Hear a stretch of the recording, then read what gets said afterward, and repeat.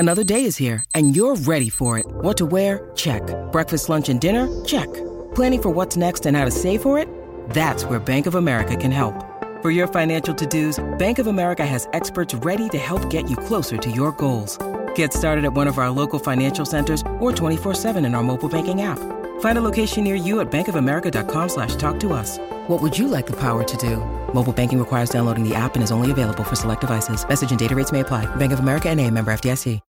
When you need mealtime inspiration, it's worth shopping Kroger, where you'll find over 30,000 mouth-watering choices that excite your inner foodie. And no matter what tasty choice you make, you'll enjoy our everyday low prices, plus extra ways to save, like digital coupons worth over $600 each week. You can also save up to $1 off per gallon at the pump with fuel points. More savings and more inspiring flavors make shopping Kroger worth it every time. Kroger, fresh for everyone. Fuel restrictions apply. Jewelry isn't a gift you give just once. It's a way to remind your loved one of a beautiful moment every time they see it. Blue Nile can help you find the gift that says how you feel and says it beautifully, with expert guidance and a wide assortment of jewelry of the highest quality at the best price. Go to BlueNile.com and experience the convenience of shopping Blue Nile, the original online jeweler since 1999. That's BlueNile.com to find the perfect jewelry gift for any occasion. BlueNile.com. From the Fifth Quarter Studios in Madison, Wisconsin, you're listening to Coach Unplugged. And now, your host, Steve Collins. Hey, everybody. Welcome to Coach Unplugged. We're so excited you decided to join us. Make sure you go over and leave those 5-star reviews. If you like this, go over and listen to our other podcasts, like the 5-Minute Basketball Coaching Podcast, or High School Hoops, or Funnel Down Defense, or Coaching Youth Hoops, or whatever one of the 7 in our network that you would like to listen to. But before we jump in, I'd like to give a big shout out to our 2 sponsors. First of all, Dr. Dish, the #1 shooting machine on the market. They are always, what I love about Dr. Dish is they're always innovating. They're always making that a little bit better, and that's why I think they're the best machine out there. Like I've said before, we own 3 of them, and I would not be talking about them every day if I did not believe in them. Mention Coach Unplugged, they'll give you $450 off, and they'll give you A1 customer service. And then also what helps keep the lights on, what helps keep everything moving is teachhoops.com. It's for coaches who want to get better. It is a one-stop shop by a basketball coach for a basketball coach. I'm always working with my team 365 days a year, working on making us better. And I want to do the same thing for you. I'm giving you resources, one-on-one calls, office hours, a roadmap per se that will help you become a better coach. And we offer a 14-day free trial because I believe you should come in and kick the tires around and see if it's right for you. If it's not, that's fine. But I guarantee that you're going to love it. All right, let's head off to the podcast. Hey guys, Byron Scott here. My philosophy, especially in coaching, has always been very simple: defend, rebound, run. And what I mean by that, when you talk about defending, 2 of the teams that I had when I coached, New Jersey and New Orleans, were in the top 5 in defensive statistics all year long. And those 2 teams were very successful. The New Jersey Nets at that time went to the finals 2 straight years. I had a team in New Orleans with Chris Paul and David West and Tyson Chandler, very good defensive team. We were very successful. So that's one of the main reasons that I think, and it's any sport. If you look at sports, if you look at baseball, why do pitchers get paid the amount of money they get paid? Because they want to shut down the offense of other teams.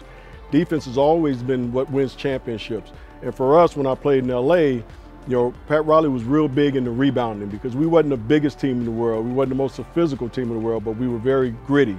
And so we knew if we defended every year or every night, we knew if we rebounded every night, we can do what we do best, which was get up and down the floor and run and have some fun.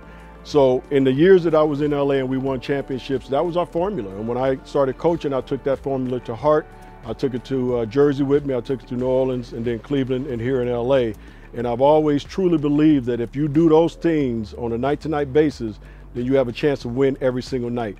The one thing that's always been hard for coaches is to get all the players to buy in to that philosophy, because players have their different opinions on what they think will make them successful, and it's always about them at the time. And I got to get them to really understand that it's about the team first. So with that philosophy that I would have, I would also get these 3x5 cards, and I would give one to every player on my team, and it would show them exactly what their role is going to be, so there's no question at the end of the day. You're not going to come to me and say, I didn't know my role, coach, because I'm going to have it for you right here. And some players might not agree with it. We'll have our conversations. But for the most part, I think as a leader of a team, when you have those philosophies, you also have to make them very plain and clear to certain guys on the team. And I did that for every person on the team to make sure that they understand this is where we were coming from. But defense in every sport has always been a key to winning championships. It doesn't matter what sport it is. Basketball is no different, because now you got 5 guys that have to play together on the floor at all times. They have to be what we call on the string. One guy moves, everybody moves, okay? They have to be able to cover each other, and they have to communicate on that defensive end. And the Laker teams that I played with, we were great at communicating. We didn't have any great standout defenders besides Michael Cooper, but we were a great team defensive team. So that's the things that I tried to take with me when I started my coaching career, to New Orleans and New Jersey, obviously, and then Cleveland and LA. And I still think to this day, when you look at stats and you look at teams that win championships, the Lakers were one of the best teams in the NBA last year on the defensive end. That's why they won a championship.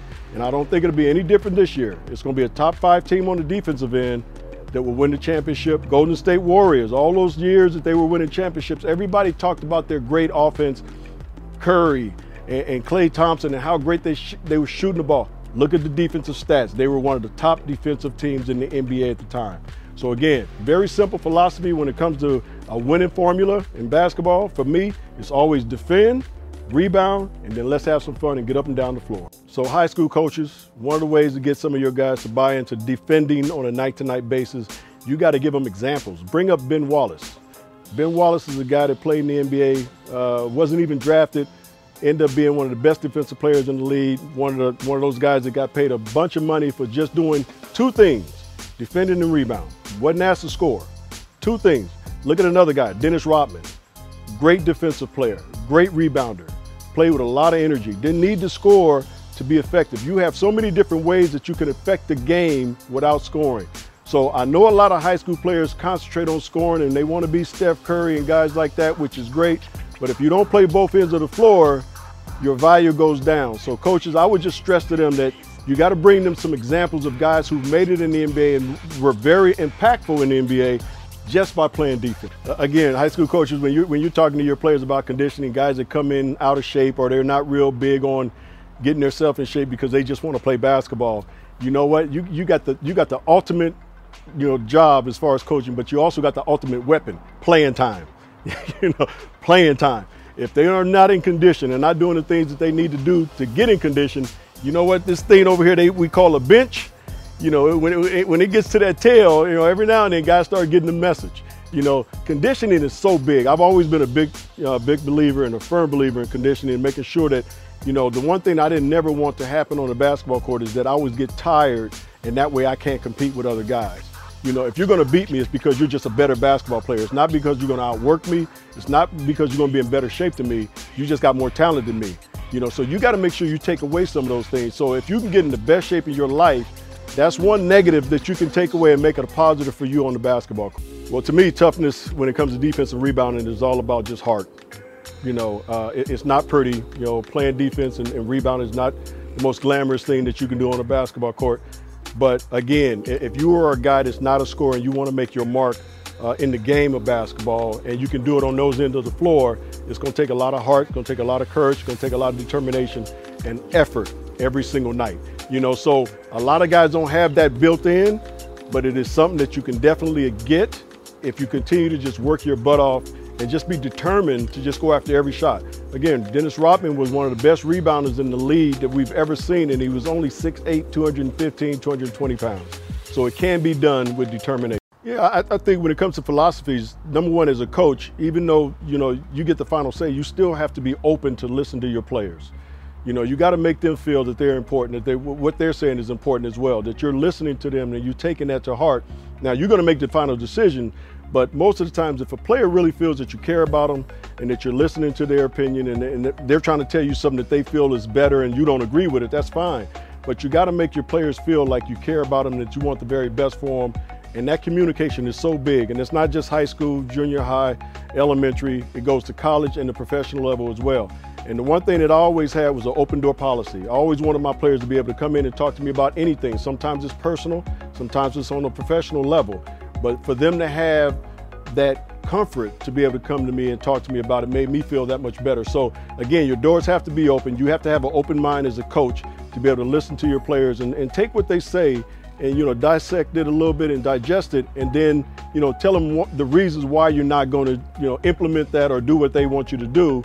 And if you can do it that way, I'm telling you, you gain so much more respect from your.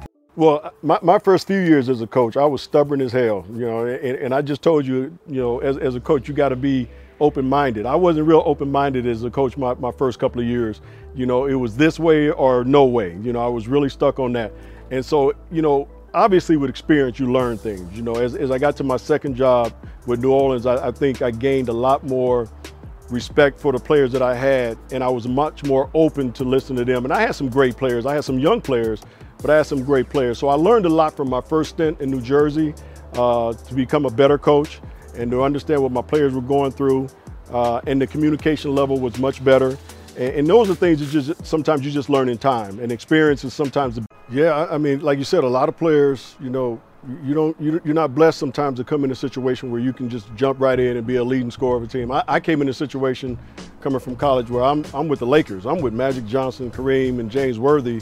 As a rookie, you're not leading that team in scoring. You're not even getting off the bench much. The guy that was in front of me, Mike McGee, once Pat Riley made the change and said, B. Scott, you starting, blah, blah, blah.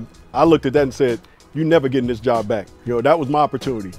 And a lot of guys, like I just said, we don't have LeBrons that just come in right away and just play, just play the way they just played. Even Kobe Bryant, when he came in the league, he had to sit down. He had to sit down for a year before he got, the second year where he was playing a lot, but he wasn't a starter. And then the third year, he just boom, So again, when you get those opportunities, guys, the one thing I used to always say, once it comes around, you better take full advantage of it, because don't think it's going to come around again. It might not.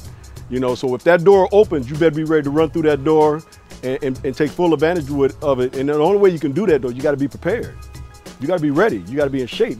All those things set you up to be able to take advantage of the opportunities that's going to be, opened up for you. If you're not ready, that opportunity comes and it closes, and all of a sudden you don't get that opportunity again. Then you just squandered away a chance of really doing some great things. So we talk about conditioning and preparation and things like that all the time when it comes to basketball, and it comes to light when you get an opportunity to get somebody gets sick, so you get put in the starting lineup and you play like crap that night.